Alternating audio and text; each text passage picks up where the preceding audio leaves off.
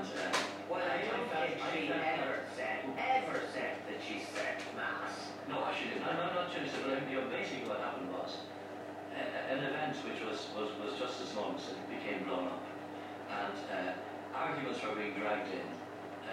You see, it was said this all happened. First of all, I never said, and I went down to the parish a week afterwards and repeated that I never said that what she had done was wrong. I never said it was. I would have thought I never said completely appropriate. I never said it was wrong, particularly because she was a woman. But it then was brought into arguments about, particularly about. But this was all due to the fact that there weren't enough priests. And I made a statement saying that there's no shortage of priests in Dublin for Sunday Mass. Now, I mean, this to me is an important thing.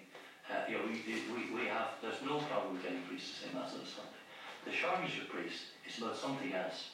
The shortage of priests are for those priests who 7 days a week are overworked, are doing 6 funerals, baptisms, counselling and so on. And the Sunday Mass is not the challenge. And to say that because a priest doesn't turn up on Sunday Mass, that this is a further indication of the fact that there's a shortage of priests. There is a shortage of priests, but not for Sunday Mass. Yeah. In fact, we probably have too many masses. But I never said that you shouldn't have done.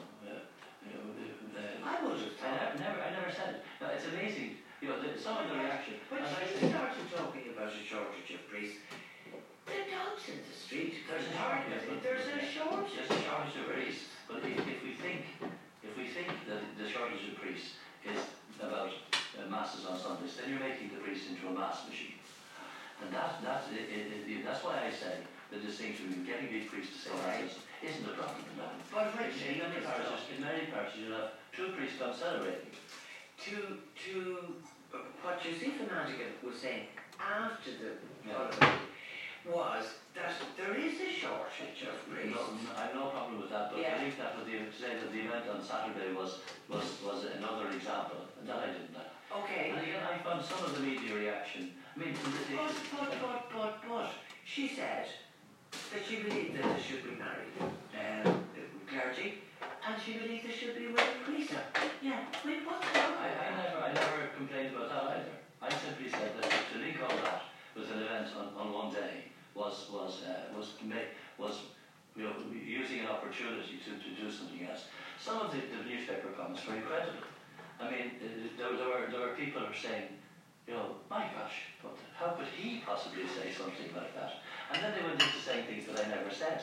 One article was saying that I should hire a proper press advisor, said that it was a shame, that it was terrible that I would named and shamed the priest who didn't turn up. He himself, I didn't even know who it was until I went out to the parish a week afterwards. I'm sure he nearly died. But I never criticised it. And the story took on a life of its own. Even the poor man, the parish priest there, who is suffering from motor neuron disease and now going around the country raising funds, an extraordinary man. I've been out in the other parish where he works on Saturday and Sunday previously, and it was a tearful occasion, a wonderful occasion. That I think taking that was the other incident and building it up. That's what I didn't like. Was it Russia's blood? Yeah. It's not given to Russia's blood. My blood pressure is actually going down, thank God. Because I was doing like this, I was away, and I thought. Well, you see, one of the things is that many of the things that are now being assigned to the Russian blood, I never actually said. So the rest of But you were very cross. And said that she was using this opportunity to talk about women priests and married priests, and that this was unfair. I think using the opportunity, I would still think it might be better not to use to say the event on Saturday, which was a mistake which shouldn't have happened, but that was another example of anyway, my blood pressure has gone down now. Right. Okay, and so on. move on to something else. As a Catholic who's lost trust in my church, I'm heartened by the faith of this wonderful Christian, Archbishop Martin. He truly is a man of God. Now, I'm not religious, but this note to the Pope annoyed me. I don't think there's a huge amount more objecting this time than the last time a Pope visited. The difference this time is that through social media, the objectors have a vastly amplified voice.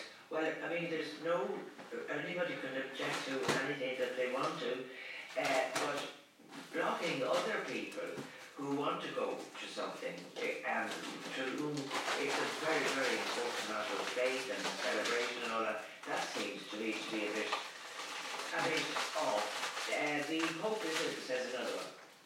Pope's a wonderful world spiritual leader. Father McVeary, Brother Kevin, SVP, and Sister Stan, etc., are the only people dealing with our biggest social problems.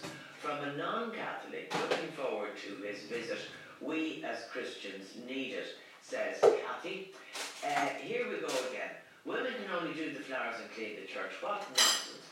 There are women in parishes all over the country chairing pastoral councils and finance committees. They are running sacramental programs, chairing boards of management, running Catholic schools. Women are hugely influential and we couldn't manage without them. It's a nonsense to say women have no role, and that comes from Father